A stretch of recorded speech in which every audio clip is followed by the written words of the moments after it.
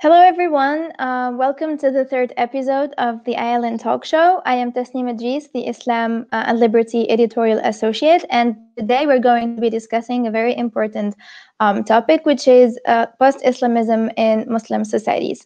We are very happy to have Dr. Husnul Amin with us. Dr. Husnul Amin is the ILN Pakistan Fellow. He is the Fulbright Research Fellow at the Stockton University at New Jersey, Associate Professor of Politics, and Executive Director of the Iqbal International Institute for Research and Dialogue in the Islamic University of Islamabad. Dr. Husnul Amin, we're very happy to have you with us. Thank you so much for having me here. Thank you. Thank you. So before exploring the notion of post-Islamism, let's start by trying to define Islamism itself.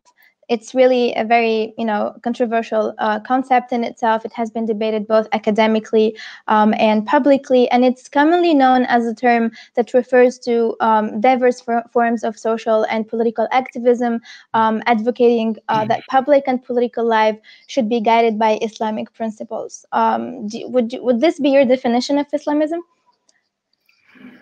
So thank you, Tasneem. And of course, this is the obvious question before having a discussion on post-Islamism. Just to briefly discuss what is actually Islamism. And so at the very outset, let me discuss 2-3 points, and then we can just try to define the concept. Sure. So in the background, I would say, I think there is a global consensus emerged, at least among the academicians, that what is Islamism actually, So, before this understanding of Islamism is a very closed, kind of militant, kind of Islamic manifestation. Yeah. It has been criticized. So the varieties, the diversity in Muslim societies, as well as its Islamist manifestations, has been taken into account by the academic community. So it's a good thing which actually happened, that to appreciate the diversity, the plurality in Islamist organizations, as well as their ideological frameworks, their organizational structures, and their approaches to social and economic change. So given that in the background, Islamism is basically a political ideology that actually believes in reordering of the state as well as society in the light of an understanding of Islam, which actually they think provide some parameters and some guidance to bring about a social and economic change in society. But primarily the focus is actually the state, not society. The state is actually, like, for me, people can disagree with this understanding, but for me, a typical Islamism would be actually that believes in unsettling the existing state and then reordering and recreating it with a kind of Medina state or whatever, an ideal Islamic state. So that is something very essential actually in the belief and the ideology of Islamism. The second thing is actually, as ideology, Islamism tries to, blur the boundaries between an individual obligation and a social obligation and a community obligation. So they think actually this is an obligation on every single individual Muslim to struggle for creating the state. Okay. And the third thing I would say is actually with a top-down approach. So mostly they would believe in creating a change from above. And if there would be a bottom-up approach, then that would be actually something else. So my final, I would say, conclusion about this would be that Islamism is diverse. There are variants of Islamism, and we can discuss that later or in your next discussion. And It's not always militant, it's not always democratic, it is not always institutional. So there's a variety, there's a whole range of variety actually across countries, across cultures, across societies. So the definition of Islamism would be it has several definitions. So that's the conclusion. Okay. Multiple Islamisms, I would say. Yeah. Sure. So let's jump onto the the topic and try to define post-Islamism. Well, the term itself has been originally coined by Iranian political sociologist Asif Bayat, as you know, in a 1996 essay published in the journal Middle East Critique. He explained it as, I quote, a condition where following a phase of experimentation, the appeal, energy, symbols, and sources of legitimacy of Islamism get exhausted, even among its once ardent supporters. As such, post-Islamism is not anti-Islamic, but rather reflects a tendency to resecularize religion. What do you think of Bayat's definition? Tasneem, I would say I agree with this definition. Okay. And I have used the same definition in my work and have relied upon that, and have actually made some addition to that definition and understanding as well, which I will discuss shortly. Okay. So post-Islamism would be like, the post thing. Why do we need to add that post? Yeah. So something has really, really gone wrong with Islamism.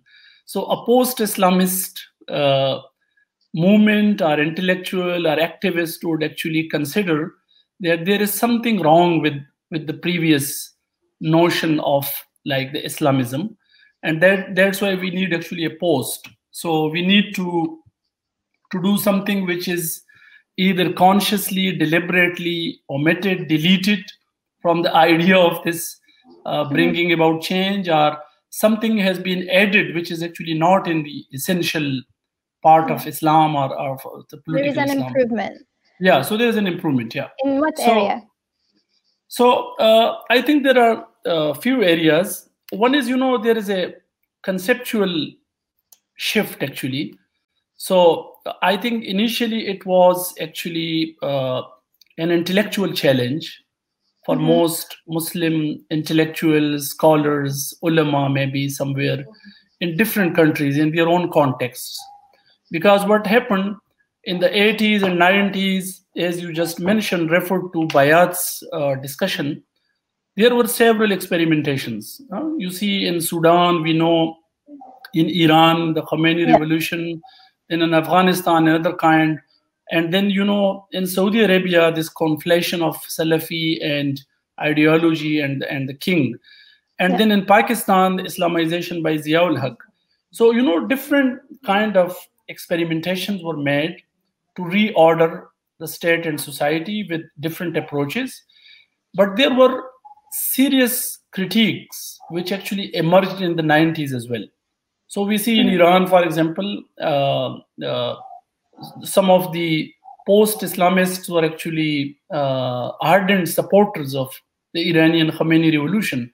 And then even in Pakistan, most of the post-Islamists, as I categorize them, for example, they were actually once ardent believers in the ideology of political Islam and even militant Islam at times as well.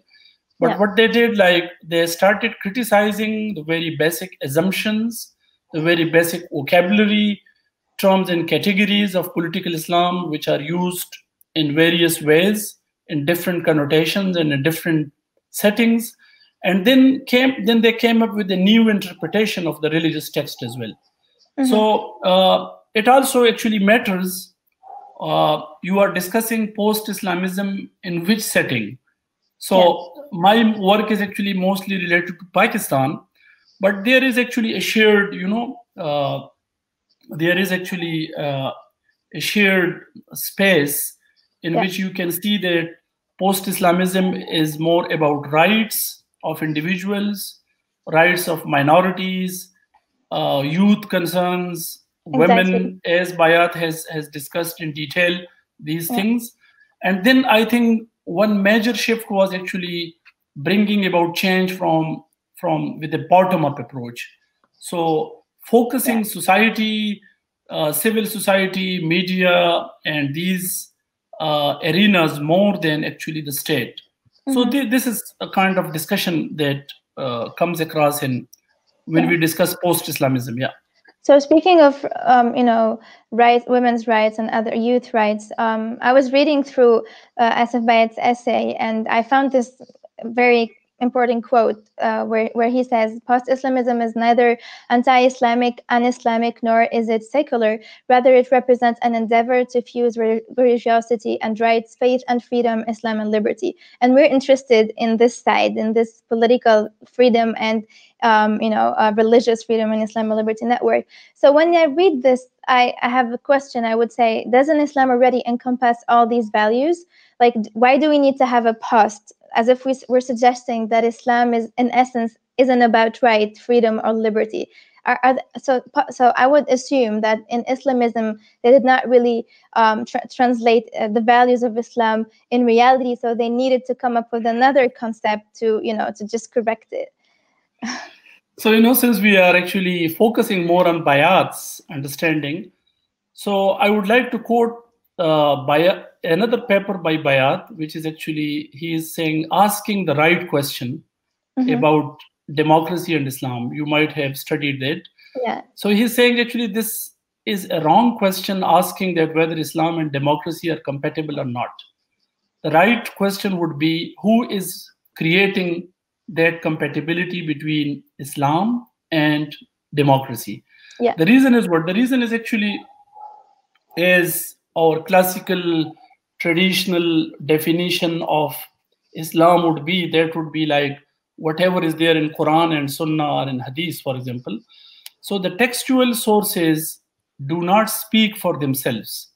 There should be somebody, a scholar, an alim, a religious cleric, or a state or an institution, which actually need to define what does the text mean related to certain situation, for example, gender or minority or youth, for example. So creating these bridges between the text and the context, that is actually more important than the very static of idea. So, okay, we agree these values are actually enshrined in Islam, but the thing is that how to relate those values to society, to a modern order, how to bring about, because a militant who is there fighting, as a private group of jihadi group, he is also quoting the same verses from the Quran, which are actually quoted by, for example, by a post-Islamist scholar who is a critic of that. But the context is different. Yeah. The context. So what is there is interpretative struggle. There's a struggle and contestation in interpretation. People have come up with new hermeneutics, new interpretation techniques, so that to come up with a meaning which is actually more inclusive, which is less exclusive, which can take into account diverse shades and cultural shades of society. But if we look back 1,400 years ago in the Constitution or the Charter of Medina, all the rights of minorities, Christians, Jews, and non-believers were taken care of. So the Prophet Muhammad, peace be upon him, was a prophet, but also a political leader. And Islam is packed with many religious and political regulations. So if they were able to do that back then, what really changed nowadays after all these years? Like, there is a misunderstanding of Islam. So, I think that would be the beauty of Islam, that it, I think this is mentioned by, this very famous Soroush, Iranian scholar, that, you need something fixed, which is actually not changing, and then you need something which is actually changing, because there is a degree of dynamism in society. So what is happening, you have the fixed thing, which is the text, and it is always there. So you can always revert back to that text, interpret it, reinterpret it, and then reinterpret it accordingly. but you have changing conditions, actually changing situation. So although the text was there, but you didn't have this modern bureaucratized legal hierarchical state, for example, at that time. You didn't have these modern bureaucracies. You didn't have this modern system of transportation and the postal system and so many things. So the values were there, and you can actually always build new systems on the basis of values. But a complete and detailed charter of a system, for example, an economic system or political system or social system, I think that would be against the very essence of Islam. That's what I understand. Because if everything was given there, then actually you lose the ground for ijtihad and for change and for dynamism in society. So you need actually both this fixed thing, fixed text, so that there is something where you can always actually go back and reinterpret it. Yeah. And then you need actually this dynamism, which was called the principle of movement in Iqbal's reconstruction of religious thought. Yeah. Right. But we're still having those two sides. We're still in the realm of Islam itself. So we wouldn't need to say that post-Islamism is there to secularize religion, because these are the definitions that I'm finding in different articles. They would say that post-Islamism is a way to secularize the state and to make sure that it's not only about religion and giving dawah, which is Islamic evangelism and all of these things. We have to make sure that religion is out of the way, and post-Islamists are there to, they believe in parties and political parties and the civil state, but it's still part of Islam, So this is the controversy. So I think these are heuristic concepts, and it is up to the scholar to define what does he mean by this concept. So what actually Bayat and what actually students like us actually who follow Bayat in this, we all mean by this concept that it is not something secular. It is not something a-religious or anti-religious, because the reason is actually they believe in reinterpretation of the same text. They are bringing new energy into those concepts, for example. And so, the beautiful thing is, for example, you are from Tunisia, so Tunisian experience of this Muslim democracy or Muslim democrat, Yeah. So I was listening to, I think it was Soumaya Ghanouchi, or one of his daughters. And beautifully, like she explained this thing, and I think that was wonderful. She said that actually, we are not secular. We are Muslims, but we are not against secularism. We are not against democracy. So we bring creating a fusion between the two. And so during the pandemic, I think in Pakistan the congregational prayers did not stop, the Friday prayers, right? Yeah, and and that was because religious religious people and religious authorities intervened, and they did not want it to stop. And we have other cases in the Muslim world as well. Whether in other countries like in Tunisia, we didn't even have that debate. The mosque closed because it was a medical urgency, and even the religious authorities explained that and justified that from a religious perspective. So is this Islamism and post-Islamism, or how do we differentiate between both cases? It's a beautiful question, actually. I would say it's a post-Islamist society you have, and we are still passing through this. No, I think I will articulate on this in another way. Pakistan is having its own history in relation to religion, Islam, and Islamic institutions and clergy, for example, and madrasas as well. So there is an autonomous sphere, and there's a long history. Of course, we need actually another debate on that and another discussion on that. It's a huge discussion about that. Actually, how first state used Islam and religious beliefs and religious emotions, for example, of people and the society for different political causes. And then now society has taken control of that thing, not society, but the clergy and the madrasas and the religious class, actually. So it has become very difficult to bring legal reforms which pertain to something which relates to religion, for example. So it has become very difficult because the religious forces in the autonomous sphere, in madrasas, mosques, and in the civil society, they have a huge presence, and which is actually controlling the state.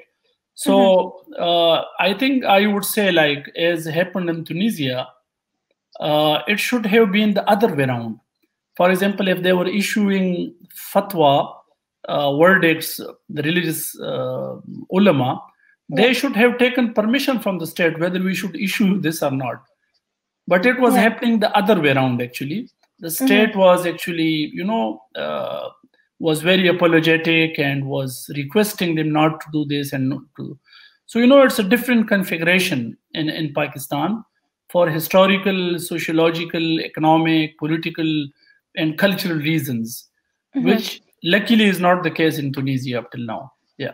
Although there are some incidents and some. Absolutely. Yeah, absolutely. But not as a phenomenon, as is the case in Pakistan. But as far as rights, minority rights, women's rights, and youth rights are concerned, what is the best model? What is the best choice between what are the good things in post-Islamism that are not there in Islamism, or does post-Islamism itself need some improvements as well in this regard?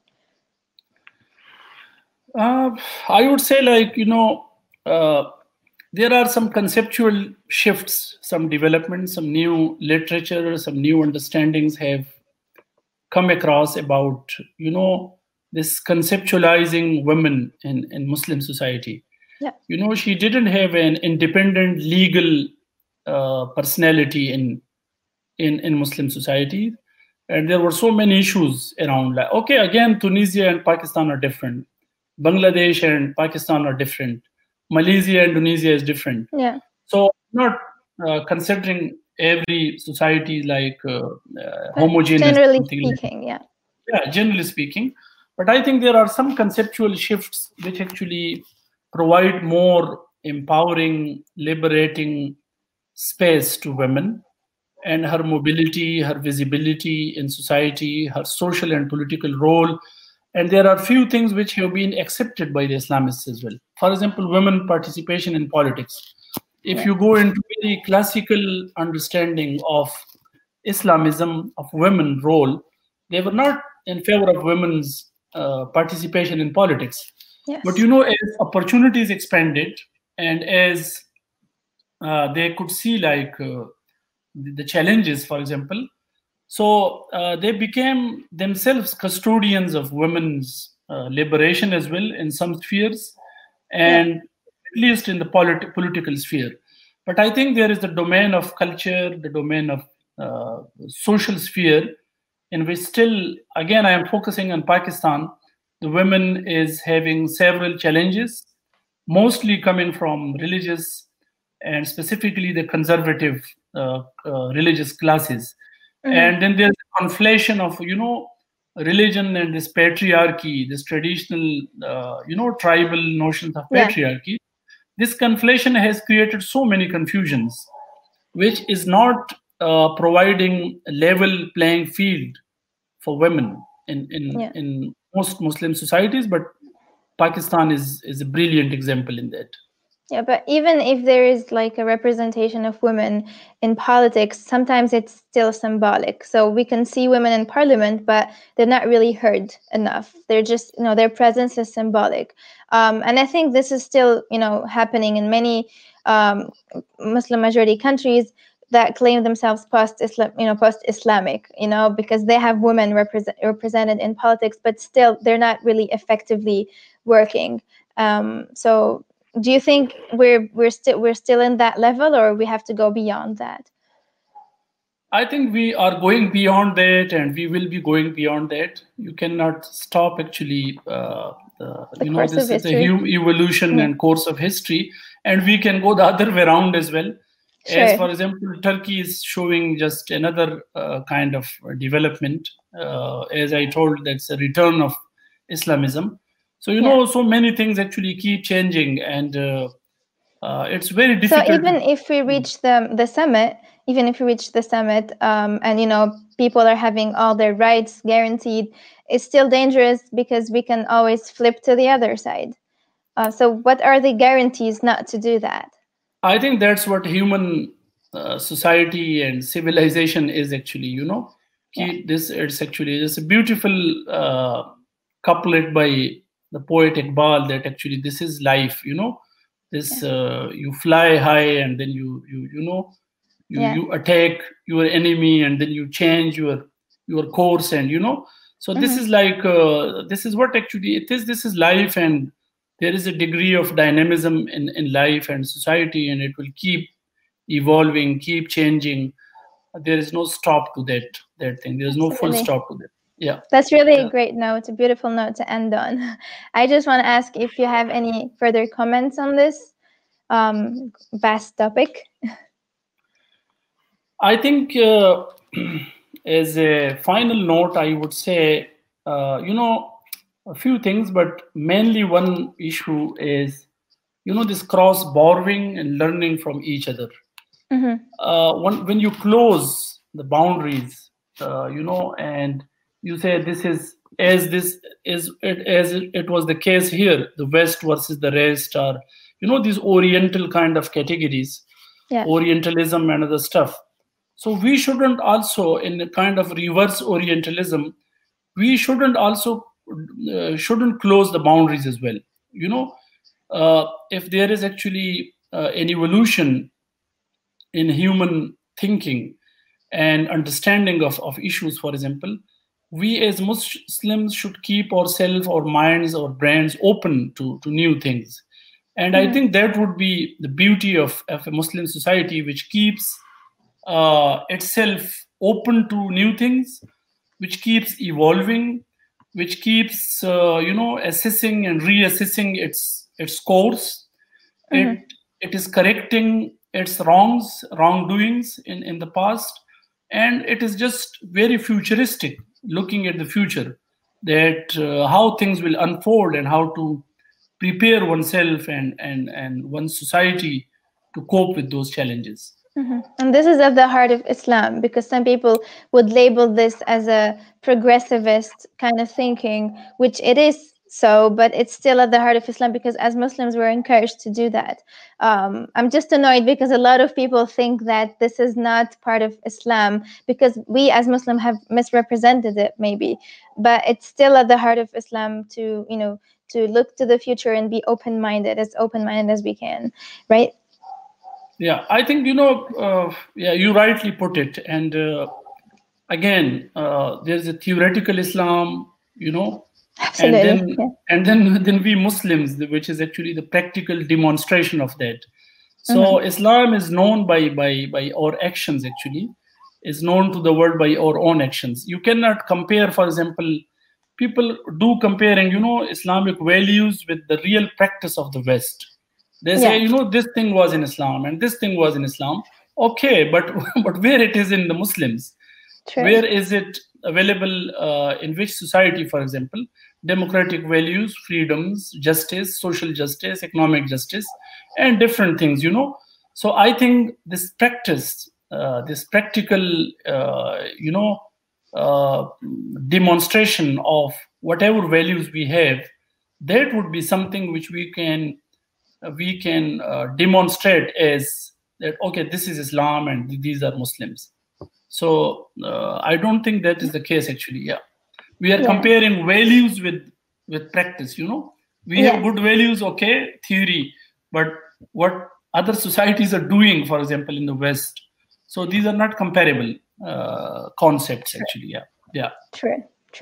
So I really enjoyed this. Thank you so much, Dr. Hassan. I mean, I'm looking forward to having you as a guest again in our Island talk shows, and I'm sure our viewers enjoyed your insights and would love to have you again with us. Thank you so much. Thank you. Thank you so much. Goodbye. Goodbye.